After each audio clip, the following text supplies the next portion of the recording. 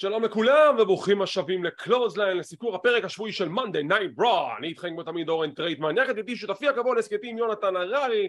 ויונתן, אני חושב שאנחנו הולכים להיות עדים למספר שבועות, השבועות הקרובים יותר נכון, לשבועות נורא נורא מפתיעים. שבוע שכל יום מצפה לנו הפתעה חדשה כמו ביצת קינדר, כי גם השבוע קיבלנו חזרה מפתיעה של אחד מכוכביו האהובים של טריפל אייץ'.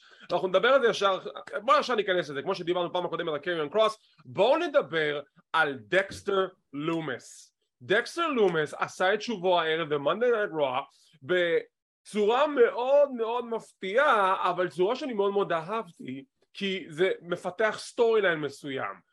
ואנחנו נדבר על זה איך שהתוכנית המשיכה וסיפרה את הסיפור הזה, אבל בסוף זה היה נראה כאילו שכזה הקהל רואה שקורה משהו, השופט אומר ל-AJ, שמע, תסתכל רגע הצידה כי אתה צריך להתייחס לזה, ואז כשהשוטרים מרימים את הבחור שפרץ פנימה, זה דקסטר לומיס, והפרשנים כזה זורקים כזה, רגע, זה דקסטר לומיס? הם אומרים את זה ממש כזה בלחשושים, כי הם לא יודעים אמורים להגיד משהו, אבל הם אמרו את זה וזה אישור. דקסטר לומיס חזר, והקטע הכי מציג זה שזה פעם שנייה ברציפות כשהאתר החדשות פייטפול מדווח בהפרש של מספר שעות שיש פתאום שיחות להחזיר מישהו, בום, הבן אדם הזה חוזר. מה דעתך? קודם כל יכול להיות שגם יש להם הדלפות, בקטע טוב. חד, אני בטוח בזה, חד וחלק, מישהו ידליף את הדבר הזה כדי שיפרסמו, כדי שיהיה את הדיבורים האלו. אני גם אגיד לך למה, כי כשיש שמועות, אז זה משהו שמתגלגל תקופה.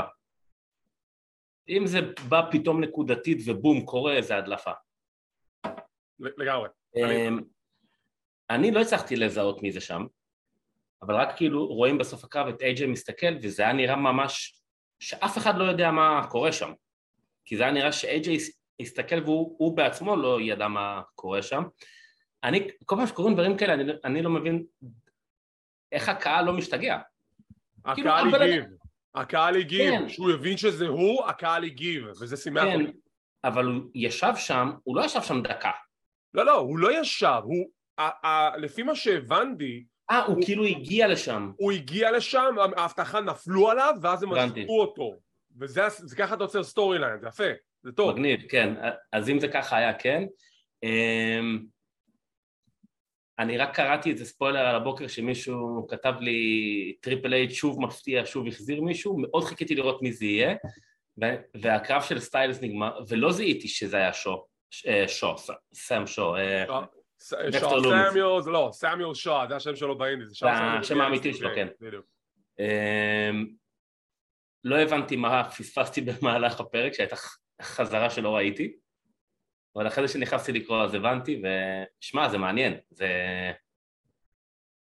מעניין כי גם בהרבה סיקורים שלנו קצת קיטרנו על זה שלא עושים איתו יותר מדי. עכשיו, עושים. Triple H is doing it again, making miracles, ועושה ניסים ונפלאות לקהל ההאבקות.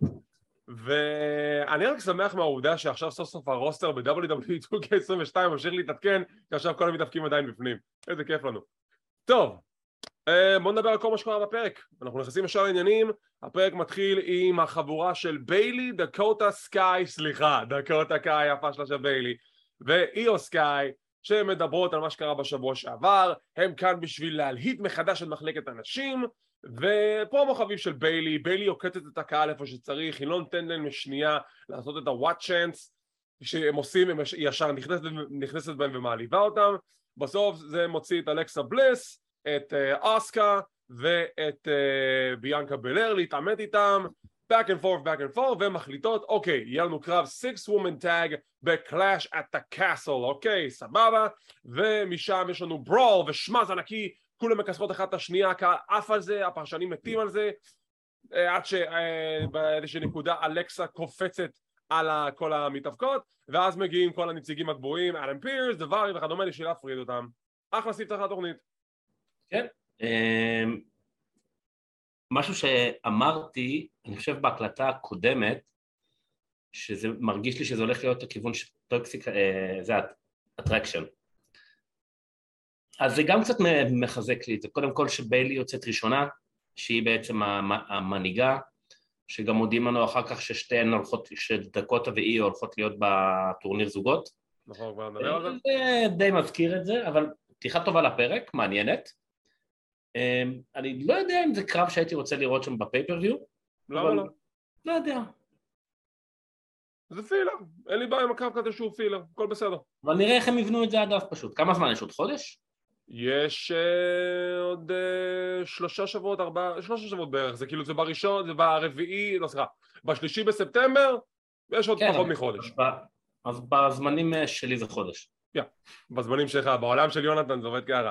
ובואו נזרוק כבר מילה עכשיו על טורניר הזוגות. אנחנו תהינו מה הולך לקרות שם ביום, בסיקור הקודם שלנו ביום שבת ראשון סוג של, אנחנו דיברנו על זה שנתנו הסבר שיהיו צוותים רנדומליים וזה בסדר, כי שוב, אם יש נרטיב שמסביר משהו בצורה הגיונית, אני מקבל את זה. אדם פירס אומר שכל מחלקת אנשים עכשיו מדברת אחד עם השנייה בשביל להתחבר להיות צוותים על מנת לזכות באליפות, אין לי בעיה עם זה. ומה אני אמרתי בהסקט הקודם? זהו, זה כל מה שהייתי צריך, נרטיב הגיוני שמסביר לי למה לצורך העניין סתם זיה לי תהיה עם שוטסי. אתה אמרת מצידי שישימו את זיה לי ואת שוטסי. ומה קרה? שמו. בדיוק. שוב, אימור מוחלט, לא היה לי מושג, אני סתם זרקתי שמות, זה מה שיצא. אז שצי וזיה לי בתור צוות. בואו שנייה לעבור רגע מהר על הברקטס. הערב נקבל את הקו בסיבוב הראשון בין דקוטה, קאי ואיו סקאי מול הצוות של תמינה ודיינה ברוק, שיש היגיון למה הם ביחד, גם עוד פעם איזשהו הסבר קצר למה הם ביחד. הזוג המנצח בקרב הזה ילחם נגד הזוג המנצח בין דודרופ וניקי ASH, למה את לא מעיפה את התחפושת, אני מקווה שטריפל אייץ' יעיפה את התחפושת, מול הצוות של אלכסה בליס ואסקה. ובצד השני אנחנו מקבלים את רקל גונזלס עם עליה, מול הצוות של שוטסי וזיה לי, ובברקטס האחרון יש לנו נטליה וסוניה דוויל מול, מה קשור? ניקיטה ליינס וזוי סטארק? ומנדי רוז מגיבה על זה בטוויטר, למה אין את טוקסיק אטרקשן? ואני שואלת אותה שאלה. נכון, במיוחד שזה נראה שזוי סטארק וניקיטה ליון הולכות עכשיו להיות מתמודדות עם מנדי רוז. אז למה, כאילו ההיגיון אומר שטוקסיק אטרקשן היו יותר מתאימות למשבצת הזאת, בגלל שהם כבר היו אלופות הזוגות ב-NXT והם צוות. לניקיטה ליינס וזוי סטארק... אלא אם כן יש להם איזשהו תכנון לזה, שזה גם מתלבש איכשהו עם NXT.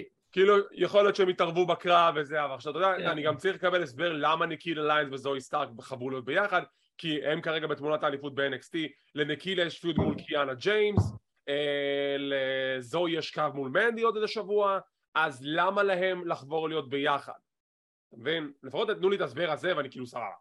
אז זהו, אני מתאר לעצמי שיתנו הסבר בקרב שלהם, אבל זה משהו, אבל זה הסבר שהיה צריך לבוא היום. לא, זה יכול לבוא גם היום בלילה, כאילו ב-NXT בפרק השבועי, יהיה איזשהו... נכון, יש לו NXT גם. היום יש NXT, יש את ההסבר הזה, ועד יהיה את הקרב בהמשך השבועות הקרובים, נראה מתי זה יהיה. טוב, אז הקו הראשון יתקיים בהמשך הערב, אנחנו נדבר עליו. משם אנחנו עוברים לקו הראשון של הערב, סף פרקן רולינס נגד אנג'לו דוקינס, בקרב נהדר, שהנה קטע מוזר, שבוע שעבר מונטז פורד עבד על אנג'לו דוקינס והיה בקרב לבד. פה הוא בפינה של אנג'לו דוקינס, שדוקינס עכשיו נלחם נגד סף רולינס, יש איזושהי נקודה שהוא כל פעם מציג לרולינס, זה עושה לו טונטינג, רולינס בועט בו באיזושהי נקודה, השופט לא אומר כלום, אבל אז הוא לוקח כיסא כולו חמום מוח, כאילו אס, והשופט בסוף אומר יאללה אחי תרגע, לך הביתה, לך, תשאיר את הכיסא, לך הביתה, והקרב ממשיך בין אנג'לו דוקינס לרולינס. וזה קרב טוב, ואם אנחנו אמרנו את זה בעבר אנחנו נגיד זאת שוב, אנג'לו דוקינס מאז השיחות שאומרות, שכולם מדברים על זה שהוא החוליה החלשה, הוא לקח את זה ללב, הוא משפר יכולות בזירה, הוא משפר את ההופעה שלו בזירה, אנשים צריכים להתחיל לדבר על דוקינס ולא רק על מונטז פורד, למרות שהוא הפסיד הערב, הוא עדיין יצא מעולה בקרב הזה. בסדר, שמע, הוא הפסיד לסט רולינס, זה לא שהוא הפסיד לאיזה ג'ובר, אבל כן, שמע, הוא מאוד השתפר, אין ספק. אני דווקא אומר, אם הוא פתאום לקח את עצמו בידיים וככה ישתפר, אל תפרקו כבר. זה בדיוק הקטע, שאני לא יודע לאן זה הולך, יכול להיות שגם דוקינס אולי יתעצבן על מונטז, על זה שהוא גרם לעצמו לעוף מהקרב, הם לא מדברים על זה, הם לא פיתחו את זה משהו משבוע שעבר, שהיה את הטיזינג שהם כאילו כזה, היי, למה עבדת עליי? לא התייחסו לזה בכלל, אז זה כדי לסבן אותי. וטוב, מה אני אגיד לך? נראה אם זה הולך? בסט רולינס כרגיל $1,000,000. סט רולינס $1,000,000. והוא מנצח עם הפדגרי. כן. יש לנו סגמנט מאחורי הקלעים עם אדג', ריי, מיסטריו ודומניק, שאדג' סוג של מתנצל, הוא פשוט אומר לדומניק, היי, תקשיב, זו הייתה תאונה, תגיד סליחה, למה אתה לא מתנצל? הוא אפילו לא התנצל. ודומניק דוחף אותו, ריי מנסה להיות השוחר שלום, ודומניק אומר לו, אתה לוקח את הצד שלו מאשר הבן שלך? סבבה, והוא הולך. לא, אל תלך, תחזור. פסה. טוב, ולריי יהיה קרב מול פין בלר בהמשך התוכנית. יש לנו רעיון עם תומאסו צ'מפה ודמיז לקראת הקרב של צ'מפה הערב על אליפות ארצות הברית, ויש לו מחווה. הוא מדבר על כך שמי שהכניס אותו לעולם ההאבקות, המאמן שלו היה הרלי רייס, the late great הרלי רייס, והוא לובש לבוש, הטייר, עם מחווה להרלי, עם החלוק הקלאסי של הרלי רייס, עם כיתוב של הרלי רייס מאחורה, והוא מקדיש את הקרב הזה לו, והוא אומר, אני הערב אזכה באליפות ארצות הברית. מה קרה? נדבר על זה בהמשך. משם אנחנו עוברים, התוכנית פשוט רצה אחד אחרי השני. אוקיי, מדברים על כך שטריפל אייג' יעשה שינויים בסטורי ליינים קיימים, ואנחנו כבר רואים את זה קורה לאט לאט. עכשיו אנחנו קיבלנו את זה בבום. יחזקאל נגד קווין אורנס. קווין אורנס נכנס לזירה, יש לו בוט שהוא החליק על המדרגה, אבל בסדר, הוא התעשת על עצמו, הקהל כזה, ואז כזה, זה הסתדר דווקא טוב, כי הוא בא עוד יותר טעון, והוא מחסל את יחזקאל. אם יש איזושהי דרך פשוט להרוג דמות, זה מה שהוא עשה עכשיו. לדעתי, הוא עכשיו הוציא את יחזקאל מה-WWE. זהו, יחזקאל נגמר, אין יותר יחזקאל. הוא יחזור רק בעוד חודש, כי הוא צריך זמן להאריך זקן. נכון, חודש, חודשיים, כמה שהוא צריך בזה. לדעתי, יחזקאל עכשיו got written off בתוכנית הערב של רוע, קווין אורנס פשוט מחסל אותו, עושה את הפאורבאם על דופן הזירה, שזה החלק הכי קשה של הזירה, יחזקאל מוכר את זה, אוי, my back, מביאים אלונקה, פרמדיקים, זה, קווין אורנס צוחק, that's it, יחזקאל is dead, they killed him. אתה יודע מה היה ההופעה הבאה שלו? הוא יופיע בתור לייף, והוא יבוא לנקום בקווין אורנס. אתה יודע מה, אני בעד, תן לי את זה. וקווין אורנס יגיד, אתם רואים? אני אמרתי לכם, זה הוא. אנחנו נדבר, יש עוד התייחסות אחת בהמשך לגבי קווין אורנס, אנחנו נדבר עליה בהמשך, אבל תשמע, יחזקאל היה גימיק חביב, אנשים אהבו את זה, אבל בוא נקנים, כאילו, בחייאת. כמה כבר זה יכול היה לשרוד? בדיוק. יחזקאל לא היה אלוף עולם עתידי, אוקיי? יחזקאל גם לא היה אלוף ארצות הברית עתידי. יחזקאל היה גימיק מצחיק, שטותי, שבהתחלה לא סבלתי אותו, אחרי זה גם אני התחברתי אליו, אבל אין לו לאן יותר להתקדם. לאלייס יש יותר סיכוי להתקדם מאשר יחזקאל. כן, זה היה כאילו נחמד שמדי פעם קורי גרייבס אומר שהוא ראה אותו ותחיב בשדה תעופה וכל מיני קשקושים כאלה. זה נחמד, זה משעשע. כל הקטע עם קווין אורנס, באמת, הוא הוציא מזה זהב, הוא מתח את זה כמה שאפשר כבר. אבל כאילו, ודווקא אלייס, הדמות, הוא תכף מתאבק טוב, והוא גם יודע להיות טוב על מיקרופון, ולא עשו איתו הרבה. דווקא הוא כן הייתי שמח לראות אותו בתור אלייס, הדמות שהוא יודע להיות מתמודד על אליפות ארצות הברית, אינטרקונטיננטל, לא יודע, על כל אחת מהם.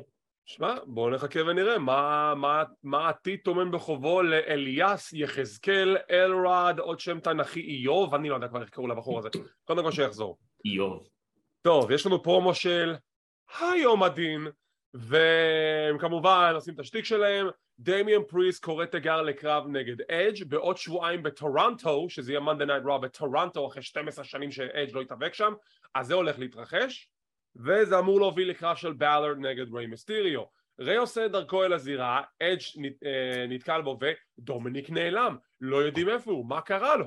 אז אדג' אומר לו, תשמע, אני אצא את עזרתי, אם אתה רוצה אני אבוא איתך. אז ריי אומר, לא, עזוב, הילד שלי יפרש את זה לא נכון, והוא יעלב, כי הוא רגשי, תחזור!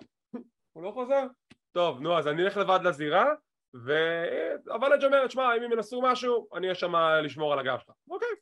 ויש לנו קרב בין ריי מיסטריו לפין בלר, ובונה, רואים את ההבדל בין הפקה של טריפל אייץ' לבין הפקה של וינס. הקרב הזה קיבל זמן, הקרב הזה היה יותר צמוד, הקרב הזה היה תחרותי, לקראת סיום הקרב דמיאן פריסט מתערב, אדג' מגיע לתקוף את דמיאן פריסט, וכשסיום הקרב נראה שריי מיסטריו הולך לנצח, אנחנו רואים את ריה ריפלי סוחבת את דומיניק על הכתף, כולו שותה דם, מוכה, חטף מכות, וריי מיסטריו בהלם. פין בלר מנצל את זה ליתרון שלו בשביל לנצח את ריי מיסטריו, ו-The Judgment Day מנצחים עם הגופה שוטטת את הדם של דומיניק לרגליהם של ריפלי ופין בלר.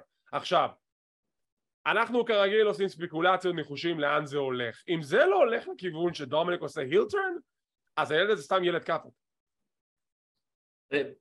שני דברים, אני אתחיל דווקא עם מה שאתה אמרת, כי אני לא יודע אם הוא יעשה הילטרן, כי אני לא רואה אותו מצטרף ליום הדין. אתה לא רואה אותו, אוקיי, אחרי כל הבדיחות והמימס, אתה לא רואה אותו שפוט של ריפלי? אני לא חושב שיקחו את זה לשם. אני חושב שכן יקחו את זה לשם, כן? זה נראה לי ככה, גם אתה יודע, כל הבדיחות באינטרנט מדברות על זה שהוא נהיה שפוט של ריפלי, אז למה לא לעשות כזה גימיק? כי זה באמת דבילי. למה? אני חושב שזה נורא משעשע. כי הם פשוט כל כך מפרקים אותו, מתעללים בו כבר, אז למה שהוא יצטרף אליהם? למרות שתראה, אולי עם הראש של טריפל אייץ', שפוט של ריפלי, לא יודע, אבל אתה יודע מה היה לנו מוכן. זה גם קשור לעובדה שבעקבות הבלגן שיש לו עכשיו עם אדג', שאבא שלו לוקח את הצד של אדג' ולא את שלו, אז הוא נעלב מזה. כן, אני מבין את זה, אבל אני לא רואה אותו בהילטון מצטרף אליהם, כי כאילו הם דופקים אותו כל שבוע.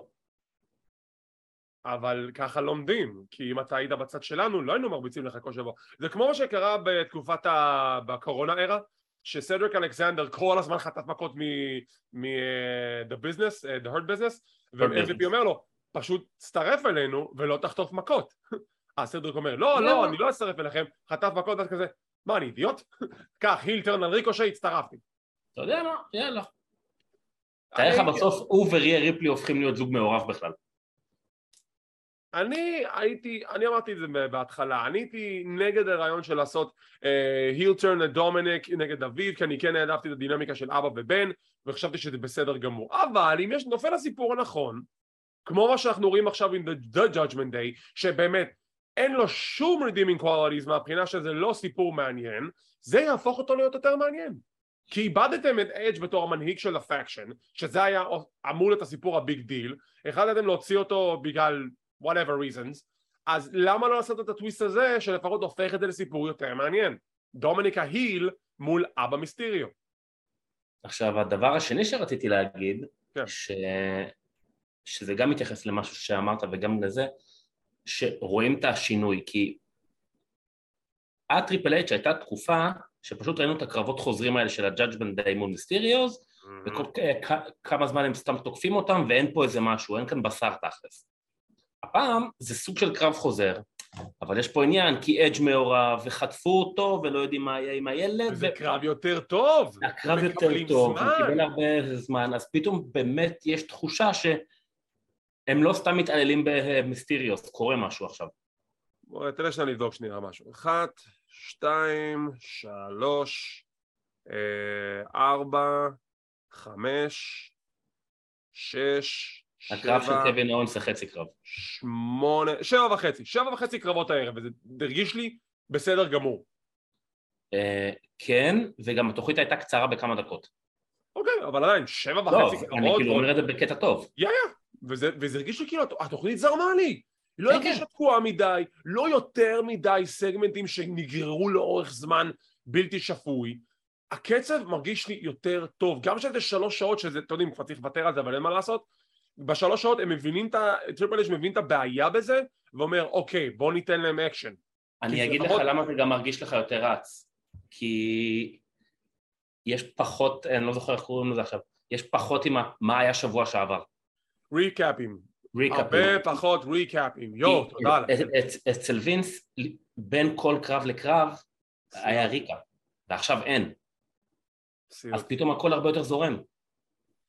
ועוד משהו שלא יודע אם שמת לב, שלדעתי ביילי מופיעה יותר פעמים מקודי רודס. טוב, היא צריכה לעזור. ביילי על המסך בגלל שהיא צריכה לעזור לחשוף את דקוטה קאי ואת איו. זו המטרה של ביילי. דרך אגב, יש מצב שהיא לא קשירה עדיין להתאבק? לא יודע. בגדול היא אמורה להיות כבר קשירה, אבל אתה יודע, אולי פשוט מושכים את זה עוד קצת, וזה בסדר, אז היא מנג'ר. קרה משהו. לא, סבבה, סתם כאילו מתוך התעניינות, כי הם שתיהן נלחמו והיא עדיין לא. כי זה טורניר זוגות והם הזוג. לא, אבל גם שבוע שעבר היא נלחמה. בסדר, היא לא צריכה, דוד, היא כאילו הביג בוס, אז למה שהיא תתאבק? היא לא צריכה להתאבק כל שבוע, זה בסדר. אוקיי. לדעתי הם בונים את זה לקרב אליפות בינה לבין ביאנקה אחרי קלאש את הקאסל, נראה לי אירוע הבא זה, מה, אקסטרים רולס נראה לי? כן, אקסטרים רולס נראה לי זה האירוע. Alright, משם יש לנו ראיון קצר עם דיינה ברוק ותמינה, שמסבירות למה הם צוות, איו ודקוטה בעוד להתעמד איתן, ויש לנו את הקרב הראשון בטורניר להכתרת אלופי זוגות נשים חדשות ב-WWE, שזה איו סקאי ודקוטה קאי, וואי זה קשה להגיד את זה מהר, נגד תמינה ודיינה ברוק. עכשיו, אם הייתם נותנים לי את הקרב הזה לפני the Triple H era, הייתי אומר לכם שתסתיים תוך דקה וחצי 2 דקות עם איזשהו שמז ויהיה גרוע. הנשים האלו קיבלו זמן וקיבלו כבוד ונתנו לנו קרב זוגות בסדר גמור. הסיום היה קצת חלש, היה כזה בוטש עם תמינה, אבל בסדר, נגיד, אבל סך הכל קרב בסדר, היה אקשן בזירה, מכרו לי סיפור ארוך, ובסיום גם הקהל הגיב לדקוטה ואיו. תודה רבה לכם קליבלנד, עיר ההפקות יותר טובה מטקסס משבוע שעבר. ואיו סקאי עשה את המונסולט, הקהל הגיב, איו סקאי ודקוטה מעפילות לחצי הגמר, ששם ילחמו מול הצוות של או אלכסה בליס ואוסקה, או דו-דרופ וניקי אש. די סיכמת את זה הכי טוב, באמת היה קרב די סבבה, שבאמת קיבל זמן, גם מכרו שתמינה היא פאוור-האוס, היא חזקה, היו צריכים להשתען עליה וכמה פעמים, כי הרי בתקופת וינס זה גם היה קרב מהיר, וגם לא היו מתייחסים לזה שתמינה כל כך חזקה. אבל הקרב היה נגמר מאוד מאוד מהר כנראה. נכון. זהו, סבבה, כן. הם כאילו אמורות להיות נגד או אלכסה בליס ואוסקה, או דו-דרופ וניקי ASH. לא דיברנו על זה שגם סוף סוף אלכסה נכנסה בלי לילי. אבל הם דיברו עליה כזה ברפרוף. לא, בסדר, אבל זה מבחינתי משהו טוב שלאט לאט מוצאים את זה. היא עברה תהליך גמילה מאוד קשה בשביל להיפטר מהבובה המחרידה הזאת, אבל הם. כן, היא הייתה צריכה שווינסי, עזוב. בוא נקווה שתישאר ככה, אני לא סובל את לילי. אוקיי, יש לנו ראיון מאחורי הקלעים עם קווין אורנס, קווין פטריק הפרשן, השדרן, ניגש אליו, רץ אליו, קווין, ספר לי מה קרה. קווין אורנס אומר לו כאילו בפרצוף בלנט, סטון קולד פייס, ואומר לו, עוד פעם אחת אתה רץ עליי ככה, אני שובך את הפנים. הוא נרתע, ואז הוא אומר, תקשיב, אני לא הייתי פה כמה שבועות, אבל אמרתי די, נמאס לי מהשטויות האלה, נמאס לי מהשטויות של חזקאל, שאפילו לא יודע מי הוא, אני יודע מי אני קווין אורנס, and this is the new קווין אורנס show, ועכשיו עידן חדש ששוטר עיניים על המוצר, וקווין אורנס אומר, I'm back, this is קווין אורנס, וזה הקווין אורנס שאני מאוד מאוד אוהב ומעריץ. שים לב לחולצה שהוא לבש. אתה לא זוכר, אני אגיד לך, חולצה של דסטי רודס, זה אומר משהו. אבל הוא כבר לבש אותה. בסדר, פה אני מדבר לך בהקשר של הדבר הזה, החולצה של דסטי רודס, שזה שוב, זה רמז עבה, שחבר'ה, המוצר עכשיו הולך להשתנות, ככה אני רואה את זה. עכשיו, תוך כדי שיש את הרעיון הזה, אנחנו מסתכלים מאחורה, ואם אתה לא שמת לב זה בסדר, כי הפוקוס לא היה במה שהיה מאחורה, ויש לנו את דו-דרופ וניקי ASH עומדות ליד רכב שהתרסק לתוך עמוד או משהו, אנחנו רואים הבטחה, רואים אנשים מדברים, רואים שם השוטר רושם כזה פנקס דוח, טוב חבר'ה מי נהג? איפה הפלטר אישו? יש לכם ביטוח? וכאילו, אתה אומר לעצמך, זה שמראיין את אורנס, הוא לא הולך להסתכל שנייה, שם שהייתה שם תמונה, כאילו, לא אכפת לכם? אוקיי, בואו לא נתייחס לזה, אבל אתה רואה שמשהו קורה שם, משהו קרה, מישהו התרסק עם הרכב, לתוך העמוד הזה, ומי זה היה, כבר דיברנו עליו ונדבר על זה גם בהמשך. אורייט, יש לנו משם את עוד פעם חבילת הוידאו של אליפות ארצות הברית, תודה רבה שאתם מציגים את האליפות הזאת, ואנחנו מגיעים לקרב הבא שלנו. תומאסו צ'מפה מול לשלי, סליחה, צ'מפה מול לשלי, שמות משפחה בלבד, על אליפות ארצות הברית. עכשיו, בוא ניקח עוד פעם את ההשוואה בין לפני עידן טריפל אייץ' לעידן טריפל אייץ', כי לפני עידן טריפל אייץ', אם זה היה קרב במונדי נייט רוא, צ'מפה היה נדרס בשתי שניות. כן. לשלי היה מפרק אותו. אנחנו מקבלים קרב בין צ'מפה ללשלי שהיה קרב תחרותי. זה היה קרב לא רע בכלל. מיז, המנהל של צ'מפה התערב כמה פעמים, זה בסדר, כי צ'מפה הוא היל. AJ סטיילס מגיח משום מקום לתקוף את דמיז ולהבריח אותו משם. זה ממשיך עם עוד קצת קרב תחרותי בין צ'מפה ללשלי. הוא עושה את מהלך ההכנעה של ג'וני גרגנו. הדבר הזה זה מהלך הסיום של ג'וני גרגנו. קורי גרייבס בשולחן הפרשנים, if you want to do something you gotta do it yourself. do it yourself, DIY. אוקיי, אם זה לא רמז מספיק קפה בשבילכם אז תבינו. ואנחנו בקליבלנד אוהיו, עיר הבית של גם דמיז, גם ג'וני גרגנו, גם דולף זיגלר, כולם כאילו ספוטלנדים הערב, וכולם חשבו איפה לעזאזל ג'וני גרגנו. גם כשתומאסו צ'מפה פרסם את הקרב הערב במדיה החברתית, הוא שם את הלוגו פרצוף שזה סממן של ג'וני גרגנו. כולם אמרו איפה ג'וני גרגנו. ג'וני גרגנו לא מגיע חבר'ה, הוא עוד לא הגיע. אבל היה את הקטע עם המהלך הכנעה, משם לשלי מצליח להפוך את זה ל-The Hurt Lock, whatever, ולשלי שומר על האליפות. האם אני התבאסתי שצ'מפה לא זכה? כן. האם יש לי בעיה עם זה שהוא לא זכה? לא ממש, כי לפחות בקרב הזה הוא יצא טוב, הוא יצא תחרותי, ואתה יודע, תמיד היה החשש לאוהדים, איך המתאבקים מ-NXT, קטני ממדים נקרא לזה, יהיו מול האנשים הגדולים של ה-WWE, כמו שווינס אוהב. והנה, זה בסדר גמור. קרב בין שני אנשים ממדים שונים לחלוטין, וקיבלנו קרב תחרותי ולא הוציאו צ'אפה חלש. מה רע? אפשר לעשות את זה. הוא יצא טוב. אני לא חושב שזה יהיה ההזדמנות האחרונה שלו עם בובי לשלי. גם אני לא חושב. אני כן התבאסתי קצת שהוא לא לקח, אני ציפיתי שהוא, רציתי יותר, גם אני רציתי, אבל אני חושב שבסך הכל גם... אבל תראה גם, אתה גם הזכרת את ה-do it yourself, הם גם פתאום התחילו להזכיר מ-NXT, איך קראו לו שם?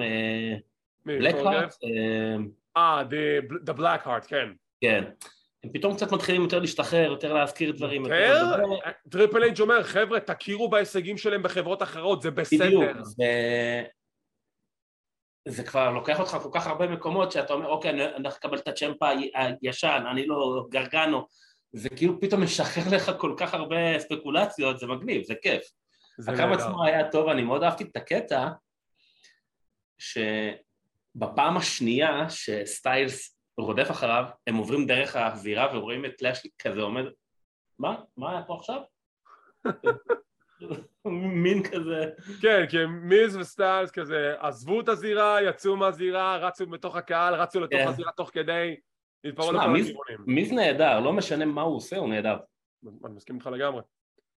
אוקיי, ברייקינג ניוז, בדיוק עכשיו אני קורא באתרי החדשות, רסלטוק, אני נותן להם את הקרדיט, לפי מה שהם מדווחים, כנראה שהתכנון לקלאש את הקאסל הולך להיות דרו מקנטייר נגד רומן ריינס נגד קריאן קרוס. יש דיבור על טריפל פרט. מה אתה אומר על זה? מגניב. נשמע מעניין. ואם אתה רוצה לשמור על רומן בככה שהוא לא יפסיד את האליפויות או whatever, זה דרך לעשות את זה עם דרו מצמיד את קריאן קרוס במקום, שזה בסדר, כי זה טריפל פרט, anything happens.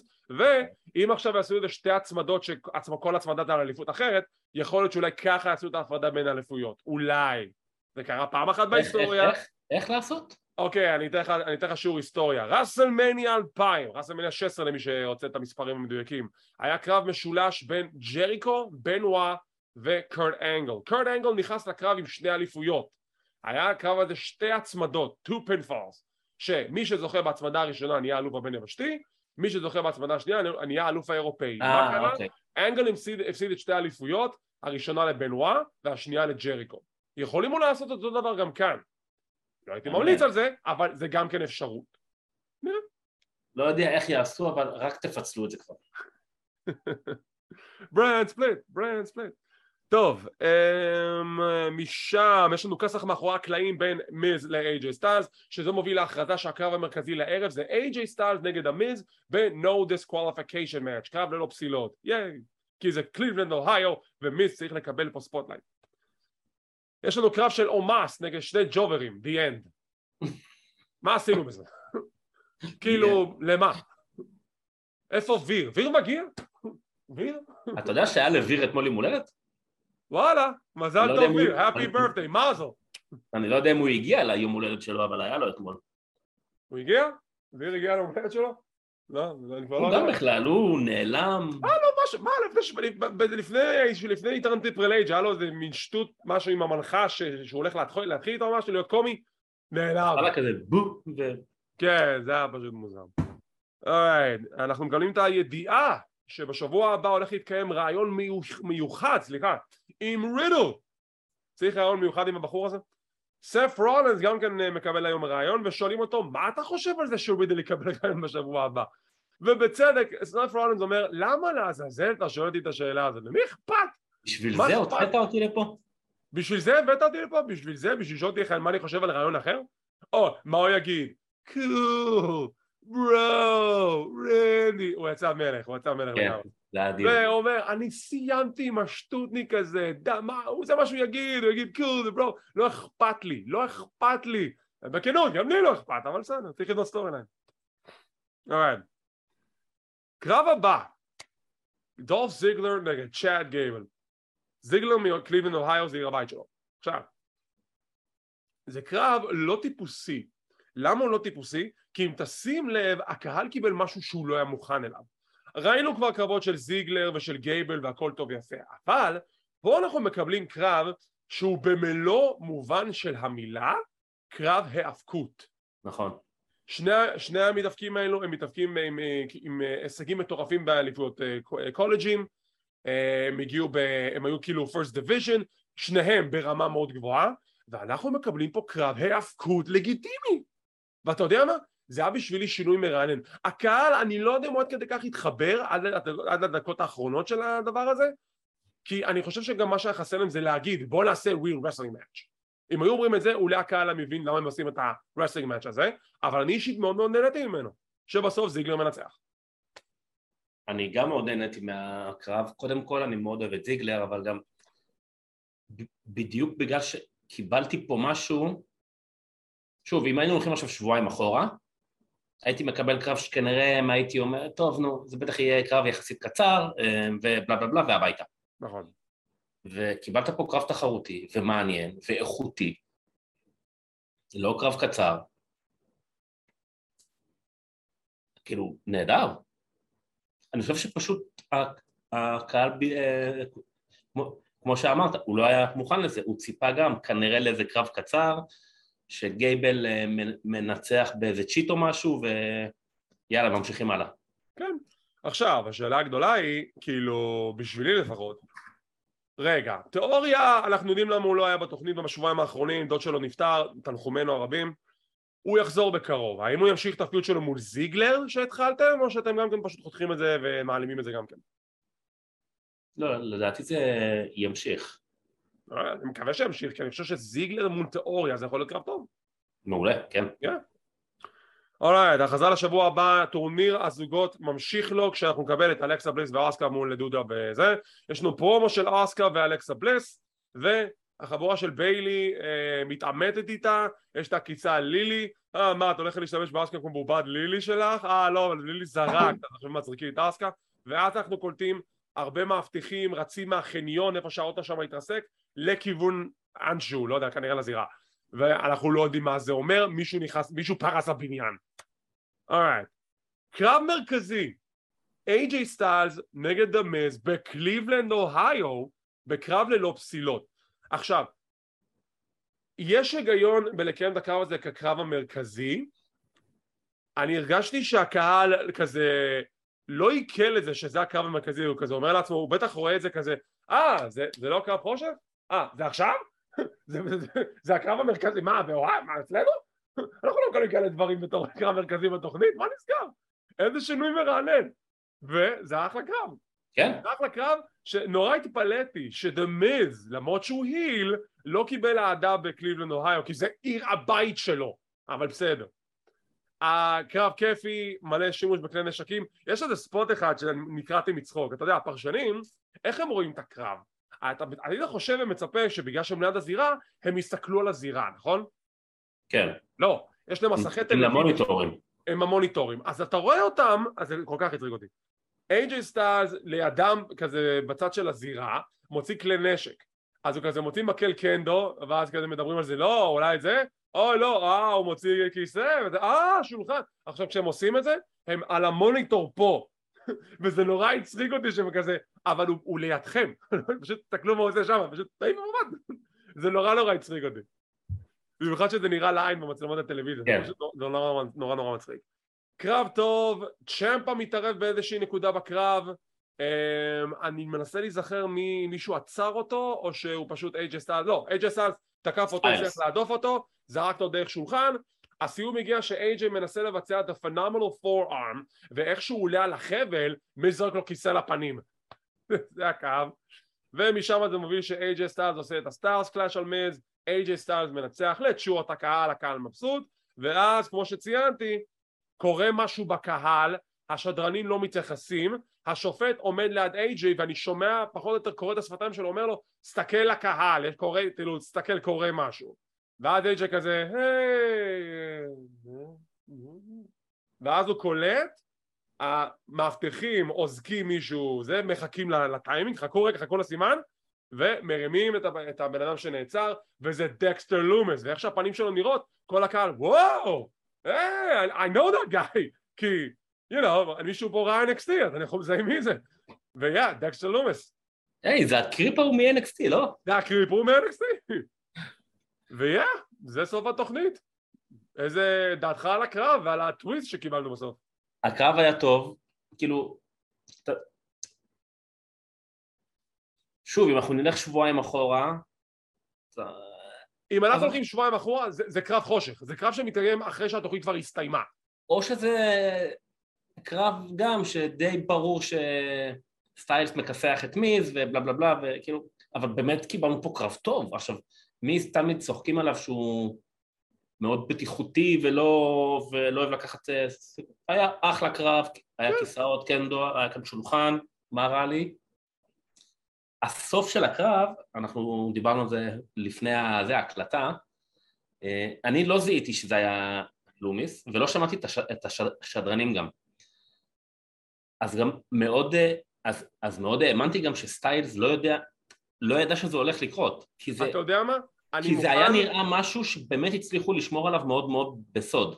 ואתה יודע מה? אני בעד. אם עכשיו זה מגיע לנקודה שהמתאבקים לא יודעים על כאלה דברים שמתרחשים, וזה מוסיף לאלמנט ההפתעה, אני בעד. כי זה עוד יותר מוסיף לדבר הזה. עכשיו, זה תלוי, אבל שוב, אבל צריך מאוד להיזהר עם הדבר הזה, כי היו גם ספוטים בעבר שקורה משהו ומתאבקים לא מודעים, וזה אולי קצת הורס, אז אם כזה אפילו רמזו לו, תשמע, הולך לקרות משהו, פשוט תשים לב לזה, סבבה. אם לא אמרו לו כלום, אז אולי זה יכול לפגוע באותה מידה כמו שזה מאוד מאוד תרם ועזר, אבל בשורה התחתונה זה עשה את העבודה שלו. אנשים מדברים על זה, it's tweeting, it's live, it's כאילו אנשים מתחרפנים. מי הולכת להיות ההפתעה הבאה הגדולה שחוזרת ל-WWE? זה עשה את העבודה, ראו שסטיילס, כי הוא באמת התעכב על זה זמן מה. הוא לא כאילו מסתכל, טוב ביי. הוא ממש ראו שהוא מסתקרן שנייה מה קורה, בוחן את זה. תראה, אני אוהב את החזרות של החבר'ה של NXT, אבל אני לא יודע אם אני טועה פה או לא, רוב הסגל של הגברים לפחות,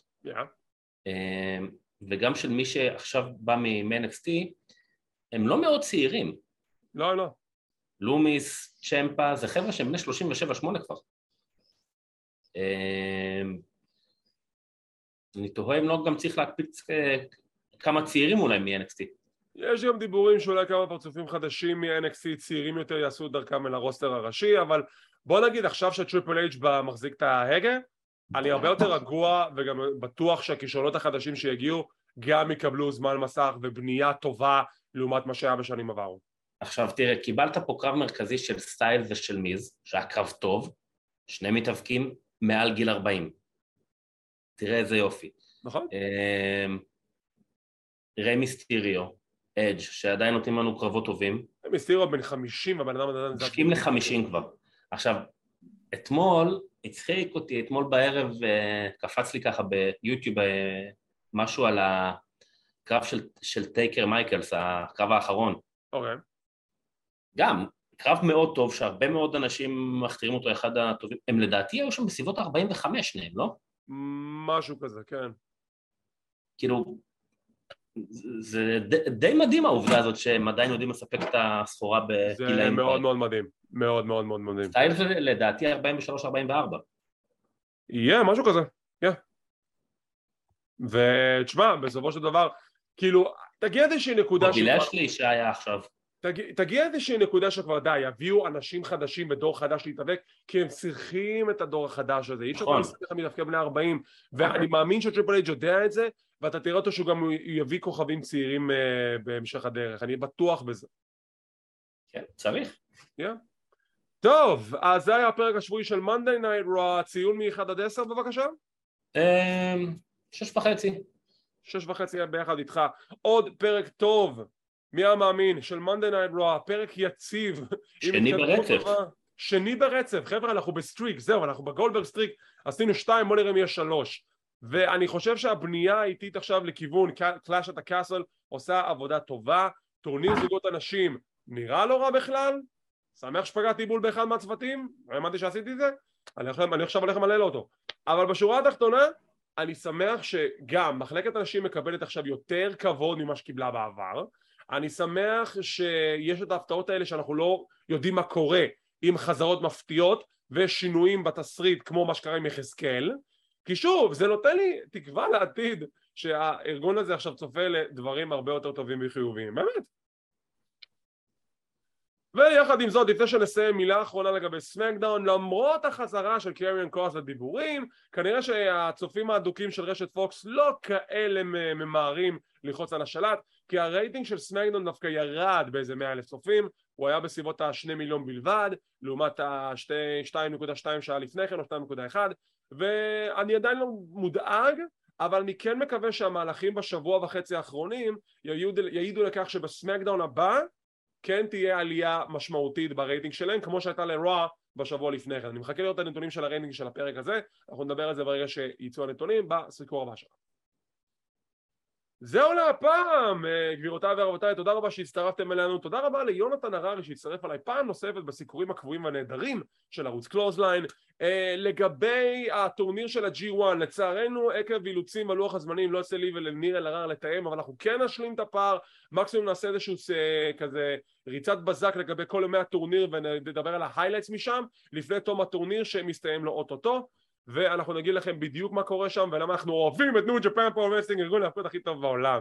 אז תודה רבה שצפיתם, שמחים שהאזנתם, מקווים שנהנתם, ונתראה בפעם הבאה, וכמו תמיד אם אתם רוצים להישאר מעודכנים ולראות מתי אנחנו מעלים את הפינות האלו, תרצו על הלייק, תירשמו לערוץ, תרצו לפעמון לקבל עדכונים, זה חינם, זה לא עולה כסף.